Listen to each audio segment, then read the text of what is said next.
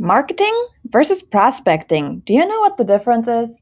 And even if you think you do, maybe you've had it all backwards. Let's dive in.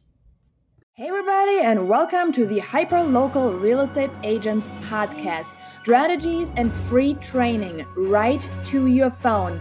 In just short episodes, we'll cover some great tips that you can implement today in your business to help grow and to help dominate a farm. And I'm talking any farm. I'm talking farms with townhomes, I'm talking condos, I'm talking houses. We will be covering it all. Thanks so much for tuning in, and I cannot wait to get things started with you.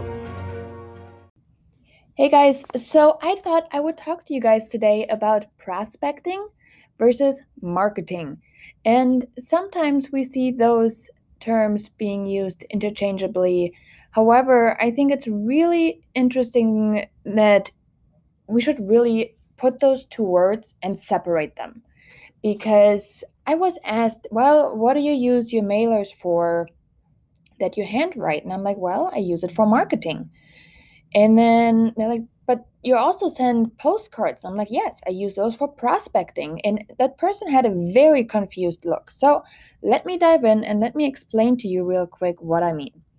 When I'm saying I am using my postcards that are blanketing an area for prospecting, I mean that I am blanketing an area and I am looking to see who is a prospect there. I'm trying to come up with people that have a real estate need. I am prospecting.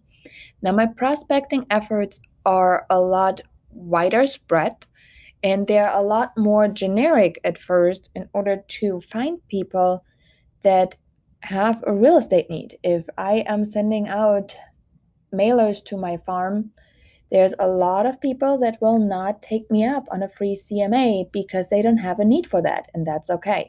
Because what it still does, it still builds brand awareness.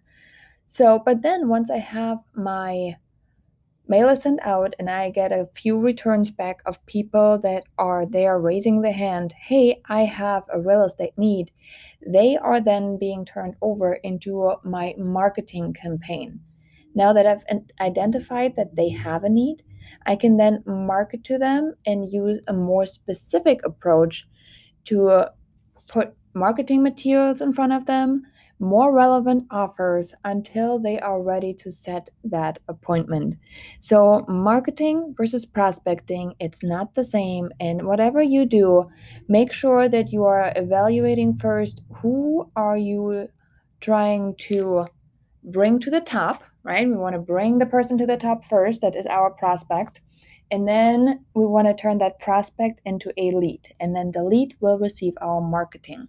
So when you look into your material that you are sending out, look at it. Is your first initial offer strong enough to bring out the leads? And if it is, then you got gold. So go with it.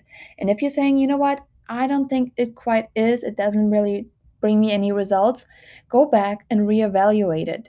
If this is not procuring you a lead that you can then market to, you need to change your approach a bit. There's a lot of different approaches that we cover inside the Hyperlocal Real Estate Agent.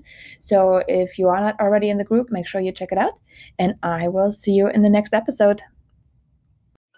If you're looking to find us on our Facebook, just type in the Hyperlocal Real Estate Agent and you will find a community that is ready to help, guide, and support you in this journey of entrepreneurship that can be very lonesome at times. You will find like-minded people. You will find agents in other marketplaces sharing their top-notch secrets of what's working for them. So don't miss out on this amazing opportunity to dive into the community, the group.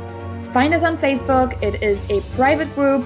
Just request access, fill out the couple questions, and we can't wait to have you be part of our tribe.